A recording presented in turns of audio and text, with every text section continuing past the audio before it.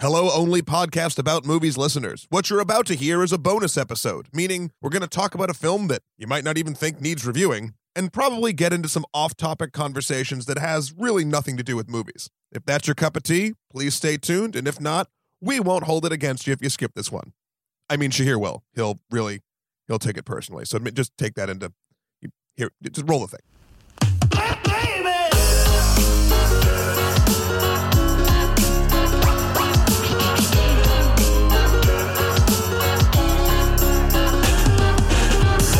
What is up, Internet? This podcast is gonna be huge. Some of my best friends have called me and they told me it's gonna be huge. That's right. Yeah. This is a bonus episode of Only Podcast About Movies. This time we are the only podcast about The Art of the Deal, the movie. Directed by Donald Trump. Shot by Donald Trump. Edited by D. Trump. Yep. Starring Donald Trump. Donald Trump, yeah. No, if you're getting a theme here, this is the Donald Trump story. So, in actuality, this is a short film, 50 minutes long, that Funny or Die It's that did. weird, it's kind of short. Like, it's short for a feature film, but it's pretty long. It's pretty long. Yeah. And they did it based loosely on Donald Trump's book, The Art of the Deal. And I think actually, like, the actual facts that they present in the movie, although satirical, are actually true. Oh, yes. All the stuff actually happens in this movie. It's just, this is obviously a satire starring the one and only Johnny Depp as Donald Trump. Johnny Depp from Black Mass, or Pirates of the Caribbean. I don't know. Has he ever been bitter? I mean, yes, but this is really good. I would go Edward Scissorhands, then Donald Trump is his like two best roles. No, he does a phenomenal job. Apparently, I was reading a thing about this when they were sort of pitching this idea around, and then Johnny Depp said he was interested. They were just going to have Johnny Depp come in and, like, dress up like Donald Trump, but very much be Johnny Depp. And apparently Johnny Depp's like, no, I'm bringing my whole makeups and effects crew. And they came out, and the director actually said something. Who directed this? God. I'll pull it up right now. Yeah.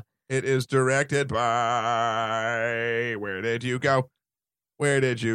Oh, wow. It doesn't even tell you the director on IMDb. The director is Jeremy Connor, and I'm presuming he's a Funny or Die staff member or, part of the Funny or Die team. Yeah, he was saying that when Johnny Depp came in and they dressed him up as Trump, obviously beforehand, he comes in all Johnny Deppified, and he's like, oh my God, I can't believe I'm going to direct Johnny Depp. And then when he gets into Trump costume, he just treats him as a big plastic Donald Trump puppet. The makeup effects are surprisingly good, where I'm like, I can kind of see Johnny Depp, but I definitely see Donald Trump. It's very, very good. It was very well done. But yeah, so this is a bonus episode about that. Not going to be the normal length we do, but it came out, and I thought it was important to talk about, and we had It's an election year. Their debates are going on. Yep, we had a couple other loose ends we'll tie up sort of at the end of this podcast once we're done talking about this. But who are you going to vote for, Mr. Kroll?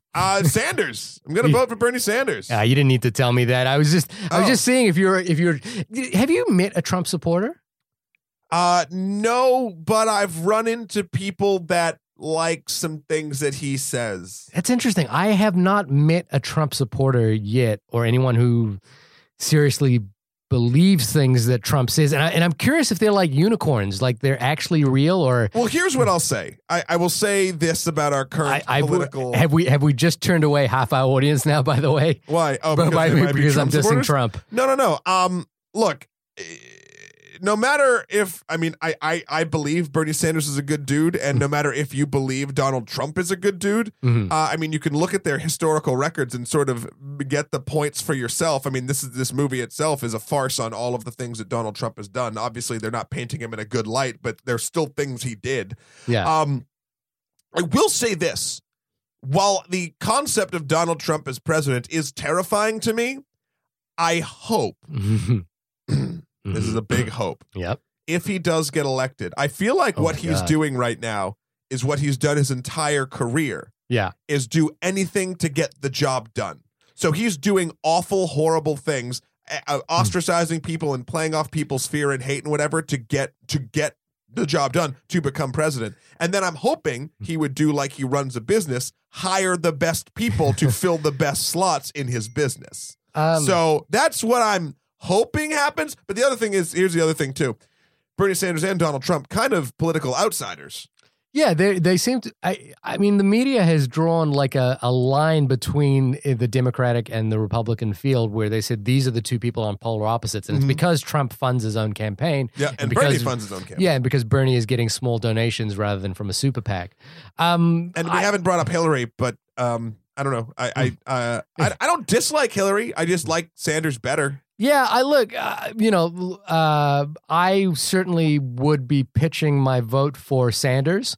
But, and that's not a political endorsement, not that anyone cares what I think anyway. But, no one cares. But it strikes me as interesting that Donald Trump even has a platform, because I don't like everything that we just watched in this movie. I don't think he believes in anything. No, he wants to be president to say that he's president. Yeah, like, why does he want to be president? I think he wants to prove that he can be president. But what does that prove? That you're president. And it's like...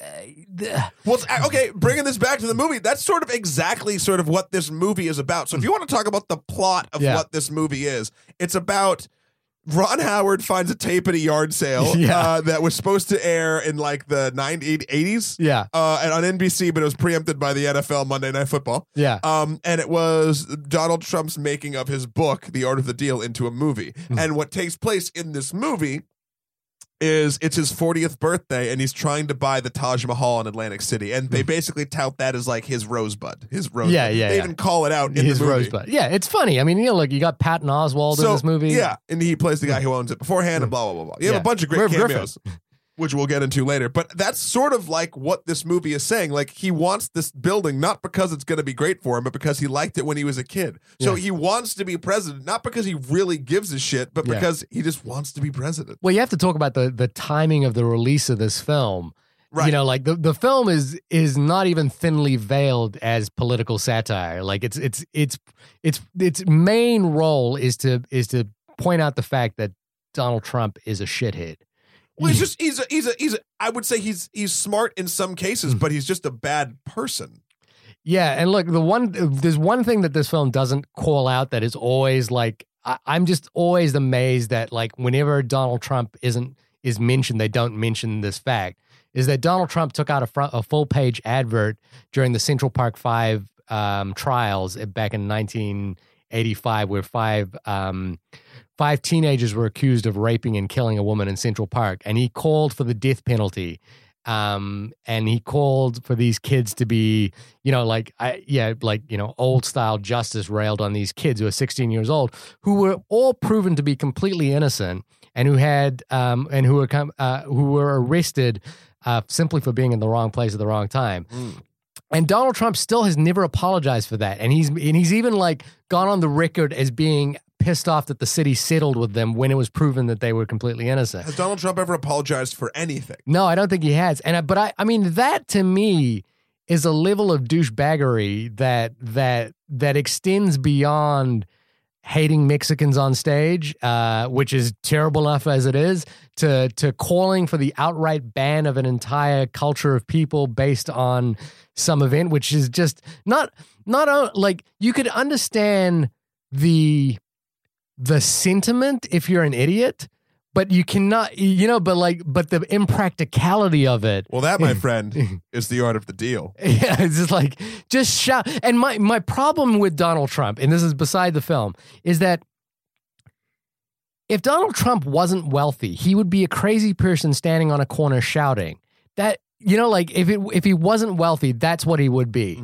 And yet, because he's wealthy, not only do we give him a megaphone, like I'm kind of sickened at myself for talking about him personally, but we're giving him a megaphone to talk about, and discussing him as though what he says is important, and it's not. Well, I mean, he definitely gets people's attention, and the fact that he was like on SNL and like all this other stuff, I was like, wow, really? Like, it's basically, and there's a movie made about him, but I think the movie South Park actually did a great thing about like how it was like it happened in Canada, and it was a very Donald Trump Canadian-esque type thing. It's like, at first we thought it when he was running it was a joke and everyone laughed, but then it became real. Anyway, you just have to remember, like, was it either 4 or 8 years ago he ran and it was a joke, and like nobody took him seriously, and now we're 8 years again, And here he is, and I'm Thanks, Obama. Yeah. No, so let's get back to the movie itself. So it's pretty fucking funny. Oh, it's great. It's the perfect length of satire. This kind of satire sustaining itself. It looks like an old VHS movie. It's cut and assembled like one as well. All wide shots. You can see how it was kind of made really cheaply, but that's the point. Yeah. And it has like great cameos from everyone. But then like with every person that appears in the film, these are real people. Like, so for example, Ray Cohn, who is portrayed in the film in the TV series Angels in America, by Al Pacino of all people, was really a lawyer who rallied against homosexuality and then died of AIDS himself. Yeah, and it's calling out. They call him out as the straightest man he knew. Yeah, the straightest man he knew. Yeah, and it was like they call out the kind of absurdity of the deals that Donald Trump made. On one hand, you kind of go, well, this kind of feels like it's a film that was written by Reddit headlines. Right. On Reddit they have the "Today I Learned" headlines, the TILs, and you can go, and I can imagine every single one of these. Today I learned Donald Trump got a loan of $1 million, when he was starting out. Yep. But calls himself an everyday businessman. So it's fun. It is fun to watch. Yeah, and it's fun to take truthful sort of like actual occurrences, and I think all 6 quote chapters of this movie are all major points in sort of Donald Trump's career, I would say, and then just fucking spinning them on their head to be these hilarious farces. But it's almost like, when Tina Fey went on Saturday Night Live and played Sarah Palin, like for the first time, and the joke was that she just literally quoted Sarah Palin's speech. Yeah. And that was the joke. It was the thing she said was so absurd. It's the same thing here. What Donald Trump says is so absurd that we may as well just play it verbatim, and that's the joke. It's very close. Yeah. So the first sort of chapter, and the whole thing, the other side of this too, it's very sort of 80s in its style, not only it's visually, but the whole thing is a kid steals his book and goes to hide from the cops after the cops are chasing after, being like, hey, give that best-selling book back. Yeah, this great book. Yeah, and then he hides in Donald Trump's office, and then they have Donald Trump is explaining to this kid his whole story. Yeah. And the kid's ethnicity keeps changing every time Donald Trump discovers that He's like, he brings out a steak. He's like, oh, you have any salsa? He's like, you want salsa on American steak? He's What's your name? What's your name? Jose. Then let's get another kid in here. Get the Asian kid in, then he finds out he's Japanese. It took him a while to get the Japanese. It took him a while to figure out. Because he thought he was Korean. Right. And he's like, you Japanese? Oh, no, he gets him out. Then a black kid's there for 2 seconds. And then they finally get the last kid. Who's played by the kid from Room, Jacob Tremblay, which is hilarious. Yeah. So it's like this whole. It has a lot of 80s tropes. Fucking Spuds McKenzie, or what's his name? The dog. The dog. Alpha's in this. Which is great. You told me I think it looks like the original animators from Alpha are doing Alf, which is hilarious. And the original voice. Yeah. Oh, so good. I thoroughly enjoyed this, and I think basically. Look, did you watch this thinking this is a fun film, or did you watch this thinking this is one of the most, not the most, but perhaps a really incisive political commentary? Which way did you kind of? I mean, it's enjoyable political commentary is what it is. I mean, it doesn't. I mean, if you want to put it together as story structure and as a film, if you want to break this down like you normally do, Shahir, this film does not work at all. It's kind of one note, and but it whatever. Works. I think it works as a short film because that's the short films have that opportunity to play with structure, and this plays with. But you're right in the beginning. You're it's 50 minutes long, so you're bordering yourself on.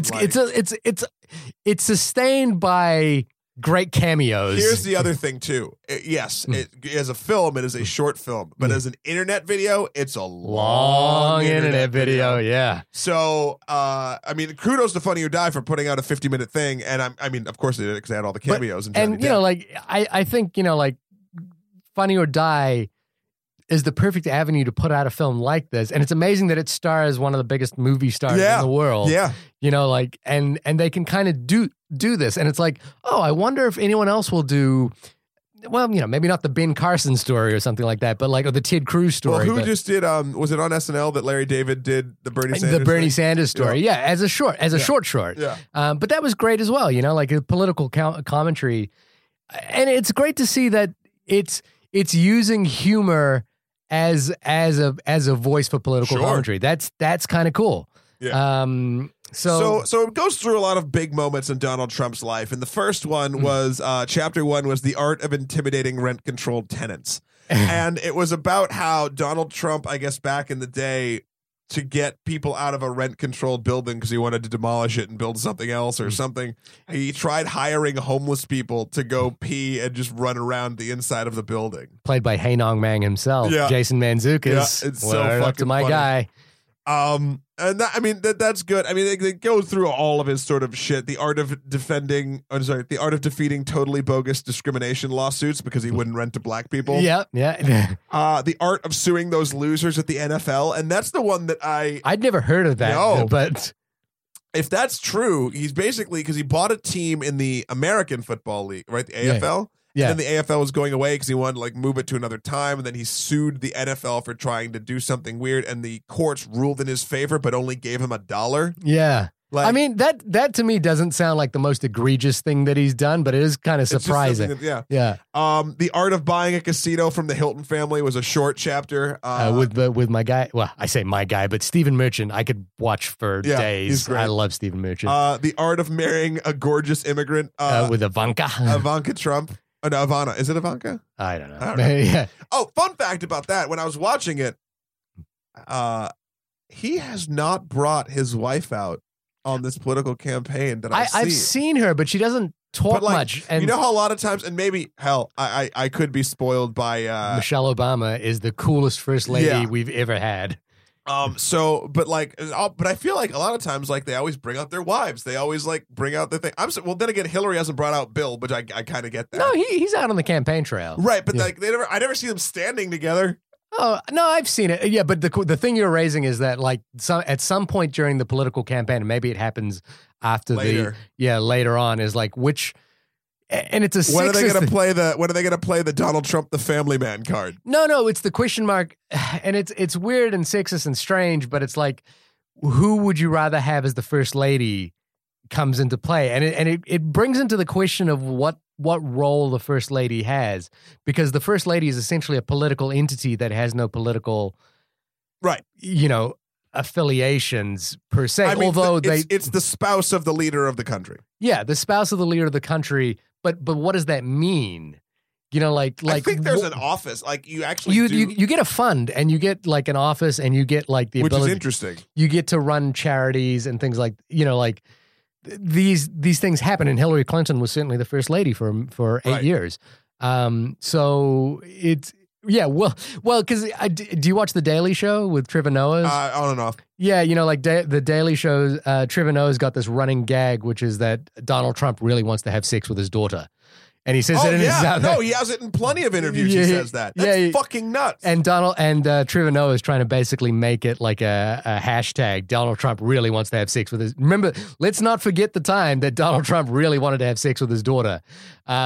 So I'm it's funny because the lamestream media, the leftist mainstream media that we're always talking about is kind of slyly rallying against Trump and it's perhaps because Trump's popularity is baffling to most people, I think. Although the fact that he's a front runner makes it makes no sense to us because we live in lefty New York, and we are, we forget that the majority of the country is not us. Yeah, and it's weird because I've lived in California and New York, and if you live never in the middle, never in the middle, and so those two, if you live in those two places, you get a very different perspective. It's a very different America. Yeah, it's a very different America to what Middle America is, and there's been a couple of really good pieces where they've gone to Trump rallies. On Vimeo, there was basically unedited, I think it was 25 minutes of footage of waiting to get into a Trump rally in Las Vegas.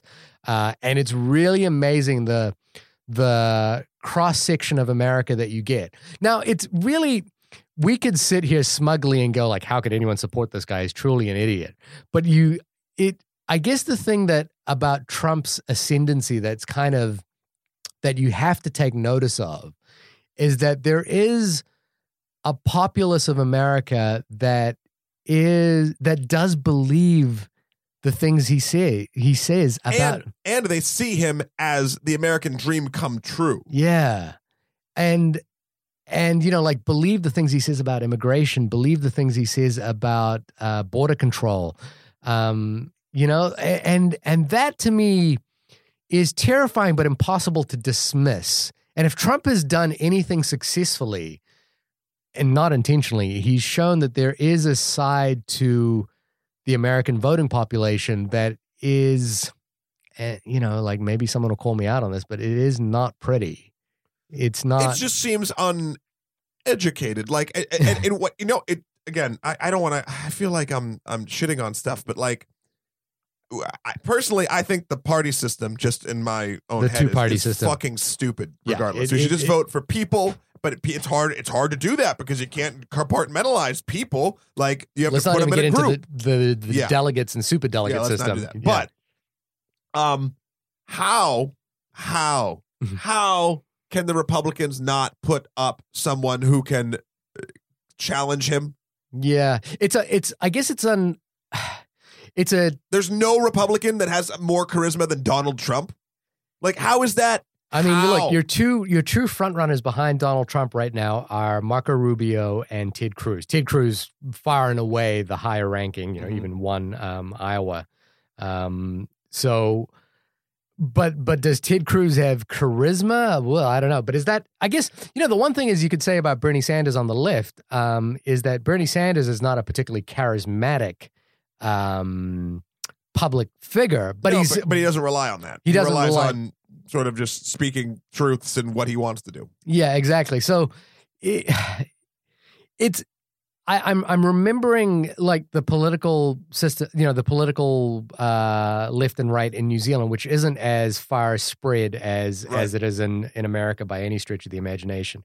By the way, it's amazing to me that we're doing a 50, we're talking about a 50-minute film and we're really talking about politics, which is what, before we go any further in the political discussion, which is what is great about this particular satire, is it's funny and it gets you into this conversation. It will get you talking to your friends and family about this sort of thing. Not that the other media won't also as well, but this is, for instance, I mean, let's go back to even the people that like blindly just believe that Trump is a self-made businessman. Maybe they'll see this thing and learn a couple things and be like, oh, like, I didn't know he was giving $1 million. It might have the Wolf of Wall Street effect, though, which is that, like, people will look at him and go, fuck yeah. He's the guy who yeah, but Jordan Belfort and this Donald Trump that's portrayed in this movie are he doesn't do anything super cool or fun. Yeah, the satire might be far too biting. And this what this reminded me, the ending of this particular film kind of reminded me of, in a weird way, was there's an episode of The Fresh Prince of Bel-Air where Will's dad, remember, he's like sent out to a rich family and he's living out there. Then his real dad actually turns up and he promises, and what we realize is, like, his dad is a kind of deadbeat dad who's, like, never shown up to Will's life. And he promises Will that he's going to take him out to, they're going to go on a road trip or something like that. And then like every other time he doesn't turn up, and Will, like, he starts, like, it's a kind of a beautiful monologue where Will kind of starts delivering this, this funny monologue about how he's better than that. And then he just, like, suddenly breaks down and starts crying and says, why doesn't he want me? And it's like silence, and they just start rolling credits and Will is crying. And it's like, it's that weird moment where, like, comedy suddenly turns into like real drama, and it really works. Right. And at the end of this film, like, everything's going along swimmingly, and they kind of do it on a more satirical level and a kind of a more comedic level. But Doc Brown, Christopher Lloyd from Back to the Future, turns up and says, we've got to stop this. If you blow out those candles, it'll start a chain of events that'll get you elected as president. And it's the moment that the film kind of really, like, starts making its point, which is like, look, we've been having this fun. We're kind of poking fun at this guy, but if we take him too seriously, it's like the South Park joke. We can't. There's a point where what if he actually wins? What will America look like if he actually wins? And I think Back to the Future is the exact right reference because it will be Biff Tanner's alternate timeline where a casino-owning president has ruined the city into the ground. Let me ask you this. What if Trump gets elected and, like, shit just starts to get better. That's it. That would be an amazing thing, wouldn't it? Like, and it, like one thing I always think about even with Sanders on the left is that the amount of media hype for the role of the presidency I think it overextends what the president is capable of doing. And because the truth is Donald Trump can get elected president and start yelling at Congress and the Senate and everything, and nothing will happen. Nothing will happen. Yeah, he'll just be this. The problem is, as a figurehead, he is like. There was a op-ed, I think, in the New York Times recently where they talked about how this preliminary election, makes us miss the elegance of Barack Obama during his primary elections. Like where debates were really felt like they were about issue, and they were right. I mean, the debates on both sides of this entire thing have been jokes. Yeah, I mean, I would say the Democratic primaries, because they've narrowed it down to two people, have seem to be about issues. However, the mudslinging that's going on between, I think, I feel particularly Hillary Clinton is really getting pummeled right now. Yeah. And I feel, and I'm worried that like maybe a lot of the pummeling is unearned because there's a lot of innuendo with what's happening to her, like the Goldman Sachs speeches. Mm-hmm. There's an innuendo that the fact that she took a lot of money from Goldman Sachs. I don't think that Hillary Clinton would make a bad president. I think she would make a president that we're very sort of used to seeing even before Obama, and maybe even some of Obama's thing. I think it would just be sort of like, here we go. Yeah, do it again. Let's see if it's staying the course. And that's the reason, honestly, why Sanders is kind of, or Trump. They're people that are going to, until it's funny. I always think like until say one of them gets elected, and then they're given the secret like binder of all the shit that like we're hiding and like keeping the world safe, and then they're all just going to be like, oh fuck, and then everything's going to be ready to go back to normal. Yeah, exactly. Like, it overestimates what that person can do in office. Right. Yeah. So I don't know. Anyway, politics, yay. I love talking about politics, as you can gather, but it and maybe one day we'll start a political podcast. Look, we're the only podcast about movies, right? If there's a 538, which is Nate Silver, the statistician's website, okay, which does running commentary on the political debates. It's great and it's interesting. I feel like though. Like I'm not a political science major or anything like that. And I'm just an observer of what I read in the newspaper. So I think I have like a very surface level view of the political system. It'd be great to get someone that we knew what the fuck was going on. But we can talk about Johnny Depp though in that makeup. I know, right? We can talk about like our political show, by the way, would be called, since you just name dropped a podcast, would be the second podcast about politics. Yeah. There are some others. Yeah. But I don't know. Anyway, what's funny is Deadpool is in theaters right now. Oh yes, and I know you love it. And we're going to be having a conversation about Deadpool soon. So no spoilers for what our opinions for Deadpool will be.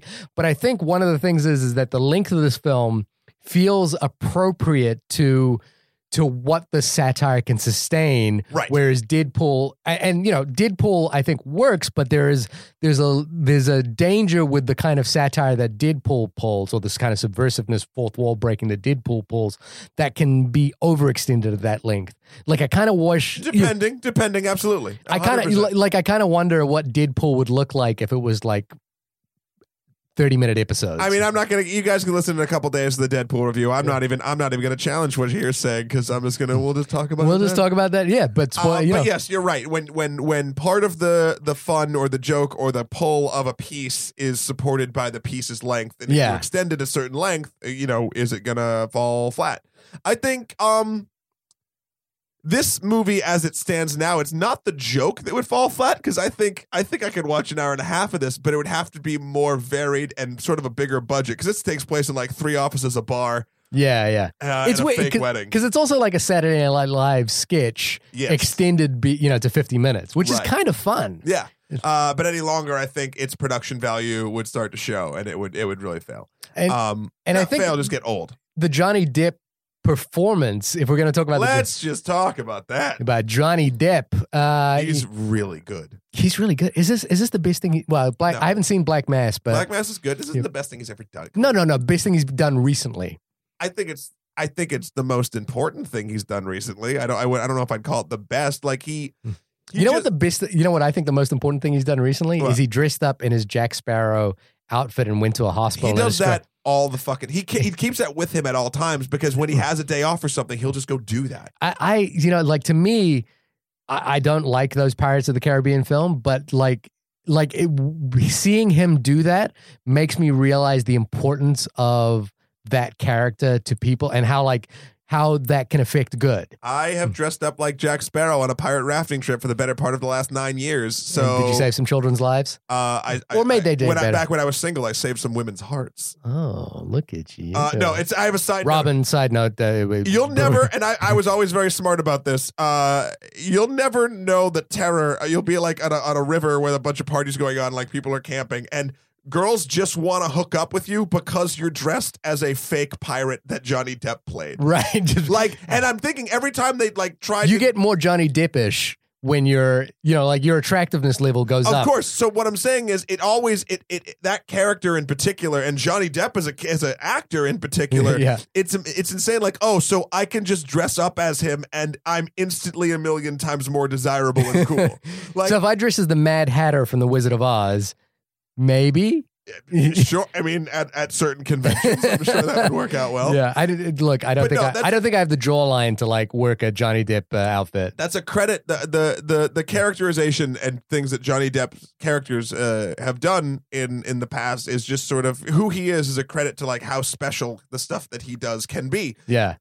Excuse me. And this is one of those things. I love him in this. And I love little moments in it, like the montage and he's suddenly sitting on the desk. He always has a different position when they cut back to him. He has one leg on the desk or sitting on the desk. Yeah. And there's a thing my dad used to do, which is that when he got really angry with me, he would put one foot up on the desk. Oh, wow. And it was one of those hilarious dad things where it was like, oh boy, you've just undercut any authority you just had. Yeah. And and Johnny Depp does this in the movie and it reminded me of my dad. And I was like, shout out to Dad. But it's just kind of shout out to Shahir's Johnny Depp playing Donald Trump dad.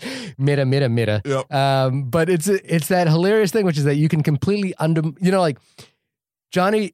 Donald Trump completely undermines his own authority at every turn by saying Donald Trump. And it's, is it the hair? Is it the tan? Is it the teeth? I loved when Alf comes and Alf is the best man at Donald Trump's wedding when he talks about it. And Alf references that Donald Trump stole his hair. And I'd never seen that and that connection until now. And holy fuck. What also the thing is the Johnny Depp playing Donald Trump in this film sounds like Donald Trump's Twitter account. Have you ever read Donald Trump's Twitter account? Yes. It just sounds like that, like you can imagine him typing in this voice, which is not necessarily the same voice he has at the debates or anything like that. Although just the weekend before this podcast coming out, there was another Republican debate and Donald Trump going after Jeb Bush. Oh my God! It sounds exactly like this. It's the rendition is crystal. It's interesting because just being sensational is enough to get you by. Yeah, that's the thing. I think I sent out one of my most. I don't do a lot of popular tweets, but one of my most popular tweets, and I feel like that's such a douchey thing to say, but I think pro tip for media outlets: just because a crazy person is shouting doesn't mean you have to hand him a megaphone. And I don't know why Donald Trump gets so much air, but if Trump also has exposed one thing, which is a voting populace that has to be dealt with because it's so large. The second thing is it spotlights the fact that there is no denying that money equals power in political America. Sure, and Donald Trump having a platform to speak on when he seemingly has no actual issues that he's passionate about is tantamount to the fact that money equals power. I don't think Donald Trump is a good man. I do think he's not an idiot, and I do think the character that he's been playing this entire time is just that.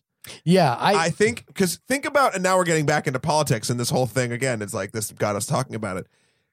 First, he had a problem with Mexicans when immigration was a thing, and he hasn't really talked about that again. And now he had a problem with Islamic people. Yeah, And then he hasn't really talked about that again. So he's getting these spikes of like, can't believe Donald Trump said this. And then he's getting the sort of like racist bits of America to be like, yeah. And then they keep like jumping. And it's different bits of hatred that he's like picking. And they're all just sort of following with him. It sounds like a snowball that's slowly collecting as well. I don't think he believes any of it. I think he's seen enough of the world. I'm not saying I don't think he's racist. I'm saying I don't think he believes in these things that he's sort of just snowballing and getting people to come on to. He's seen enough of the world and dealt with enough other countries in business and things like that, where he has to at least respect them on a business acumen level. Yeah. And the fact that he can it just feels like he's playing his supporters like fiddles. Like it feels like he's really a smart person playing a dumb bigot to me. Yeah, and I don't think he's stupid. I don't. I don't know. See, I mean, possibly like one of my greatest fears in life is that if I got onto a debate stage with Donald Trump, I would lose.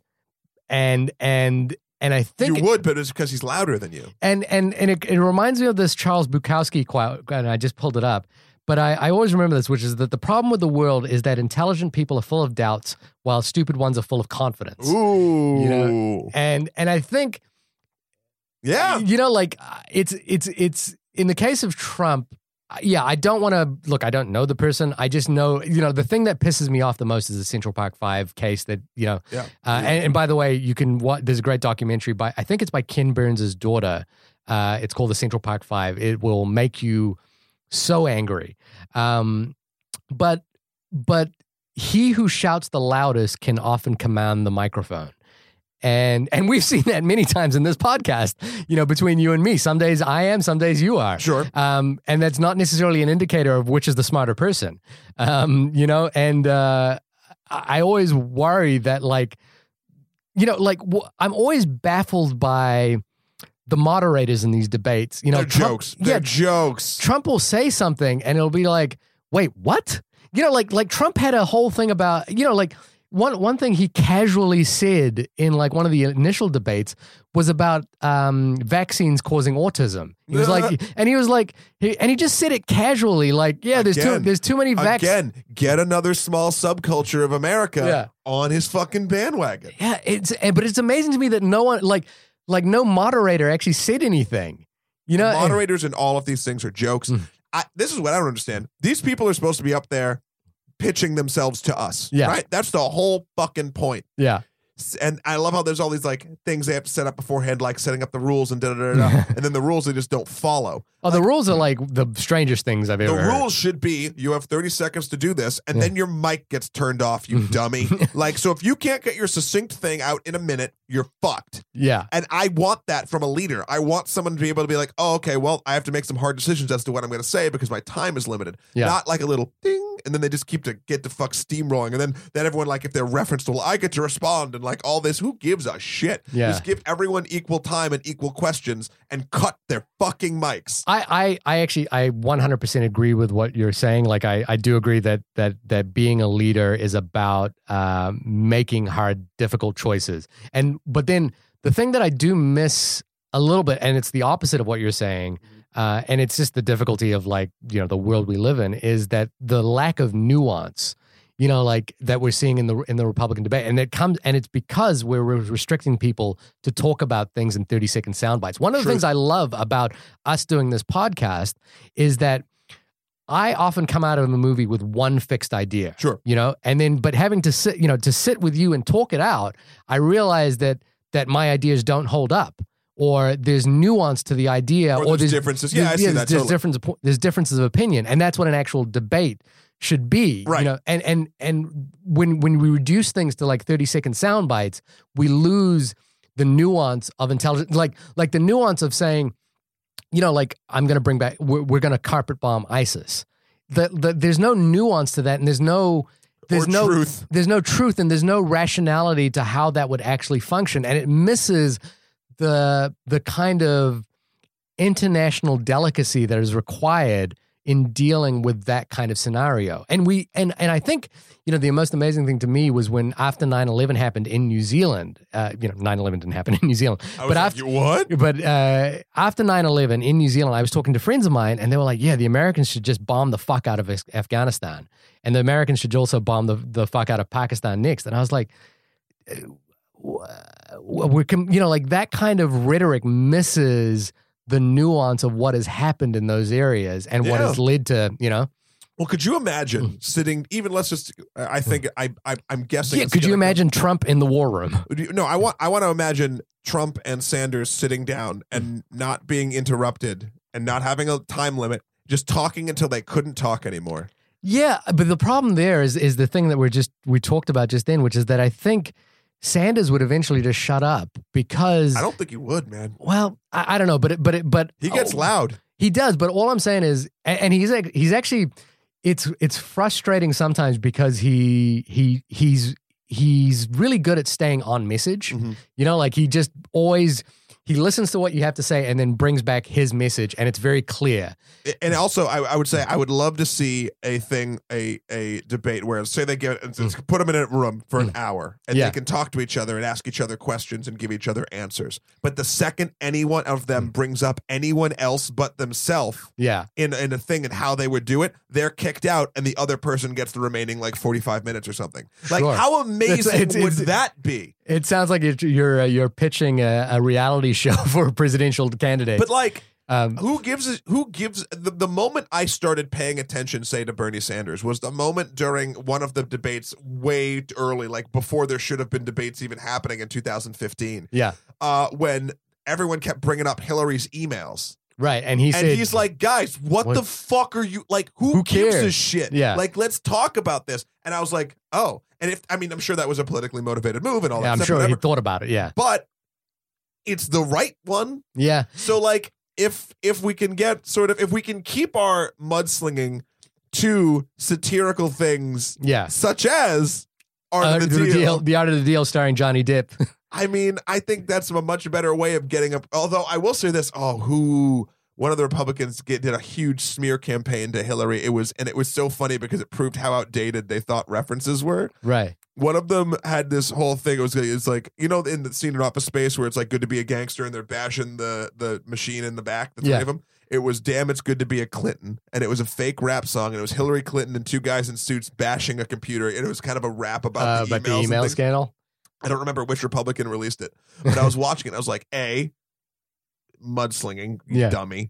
B, you're referencing a 15-year-old movie, and you think you're being hip. It might not cater to the exact audience you're talking to. You think you're getting the young people with this, but they've never even heard of Office Space. Just obviously, again, it's great that we are having a political conversation. We keep getting sidetracked. No, but it's great that we are. I love that we are. And but to bring it back, not necessarily to the Art of the Deal, but to a reference point that I think I've always thought about when it comes to nuance and detail is The West Wing.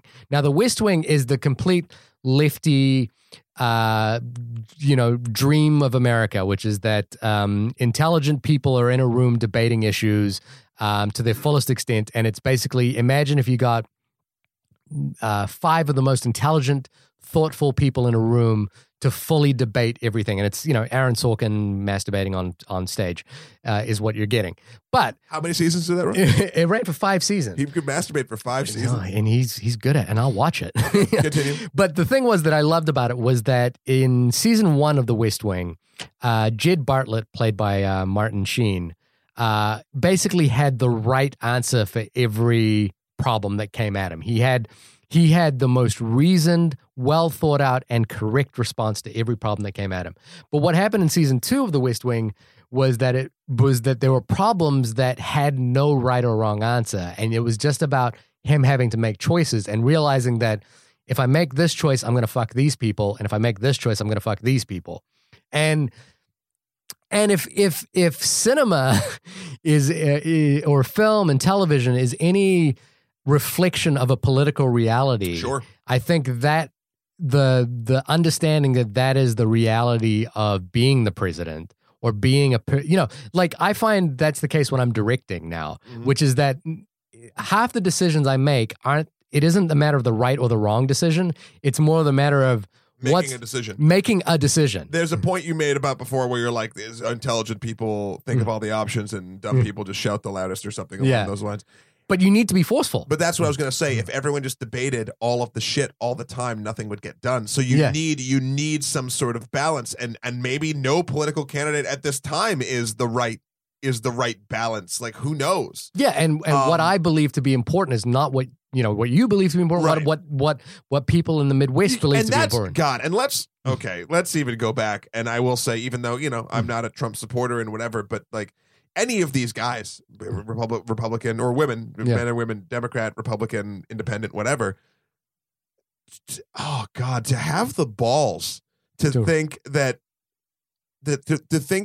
you could run the country. Yeah. And you'll never make everyone happy. You'll never. It's such a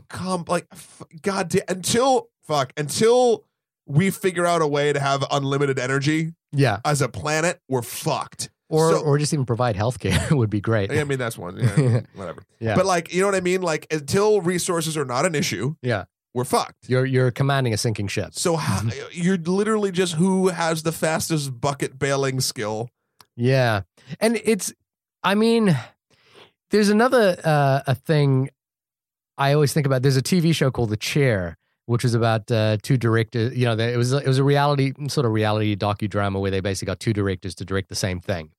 And one of the producers, I think his name is Chris Moore, who also produced Project Greenlight, gets up during an interview and says, look, the tough thing about directing is that when you're directing, every asshole behind you thinks that they could do a better job than you.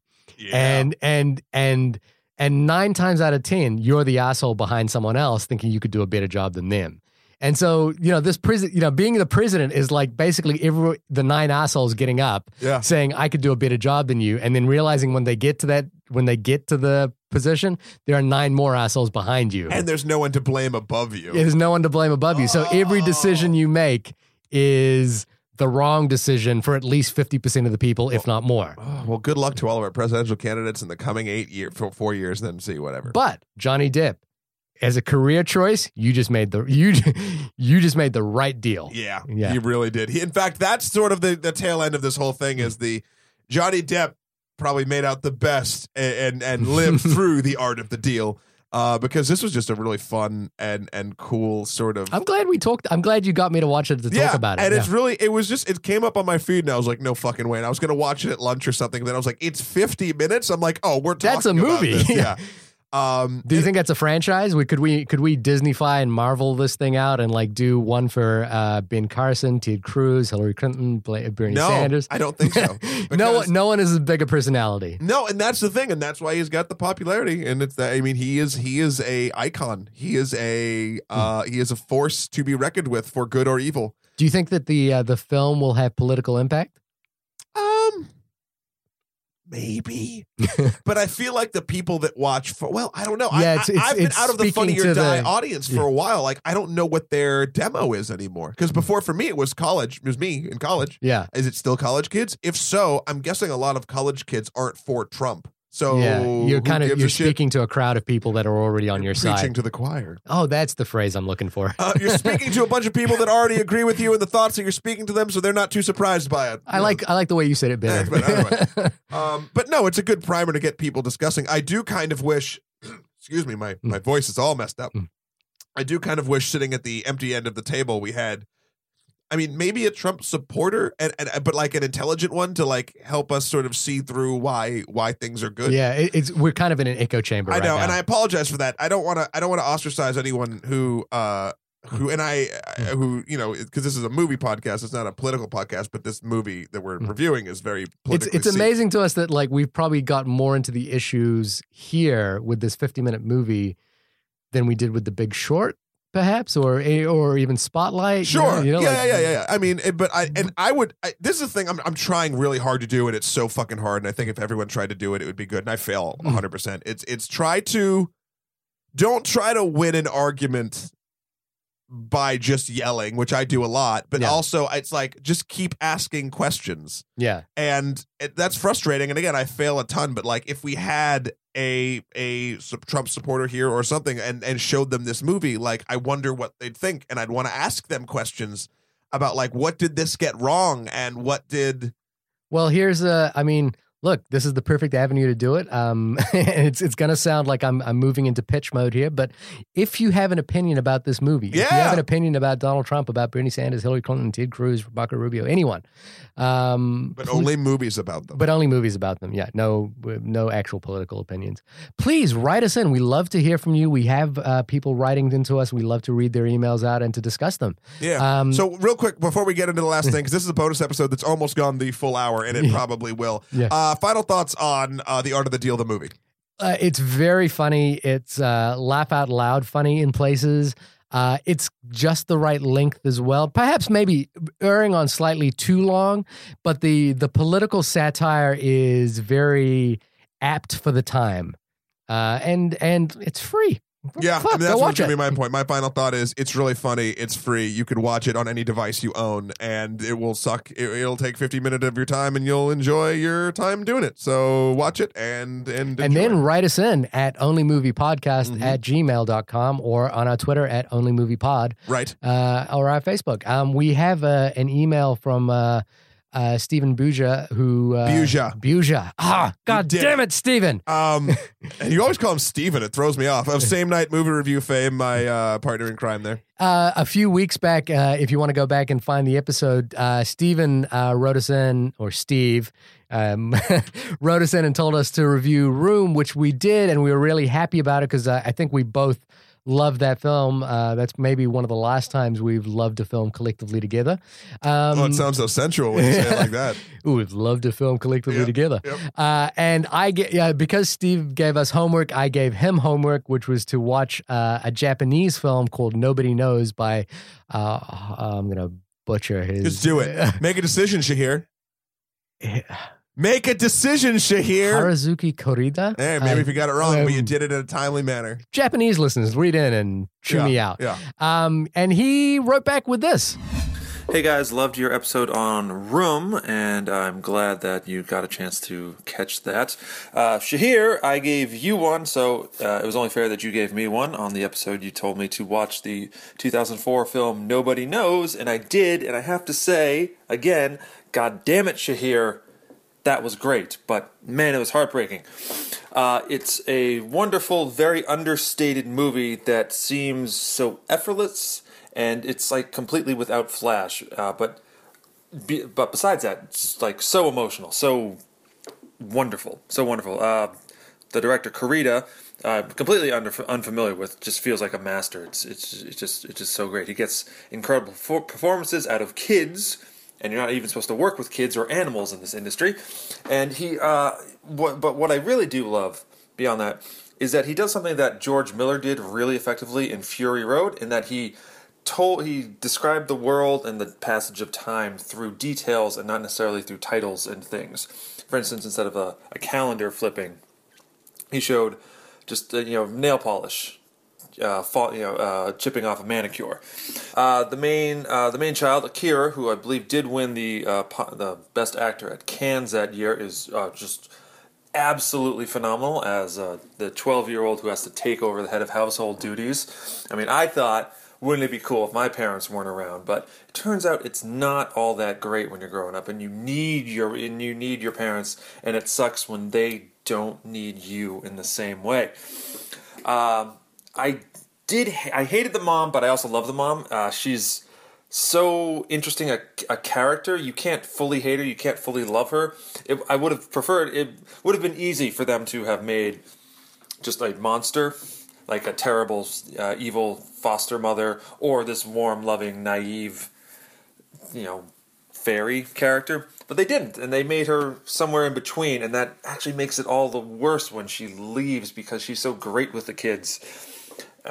Just playing with them and just having fun and being a mom. She's actually a great mom. You just want her to stick around a little bit, which is it's juxtaposed to Ma in the Room, because Ma in the Room, she never stops fighting even after they get out of their small small apartment, their prison. So, Nobody Knows, Shahir.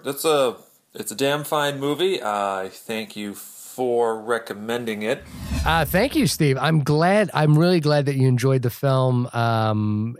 Look, to anyone who's listening in, write us in a recommendation for a film, and I will try to give you back a recommendation. I'm going to go one better, or maybe not better, in addition to, we always say write in. If you guys want to write or send us an audio clip of you talking about a movie for a minute or less, please do that. We will play them. We will talk about it. It'll be almost like you're here in the studio, but if we disagree with you, we can hit the pause button. So again, thank you, Steve, for doing that, and I'm really glad you enjoyed the movie. And thanks everyone for indulging our little special edition. We kind of did this, and we know this is coming out midweek. It was just something that popped up. We thought it was fun enough to talk about, but not fun enough to just make you have a full week of just this. So Shahir, where can people find you when you're not politically waxing ecstatic? Oh wow, ecstatically politically waxing. Yes. You can find me waxing myself on my website at www.shahirdaud.com. 18 plus. SHAHIRDAUD. Got a very cool music video coming out in a few months' time, hopefully shorter. Does it have robots? There are robots in this video. Nice. They don't talk like that. You can find me at MatthewKroll.com, Skeletor, the number 4 PREZ on Instagram, or Emperor MSK on Twitter. So this has been the bonus episode with a little bonus thing at the end. The only podcast about The Art of the Deal, the movie.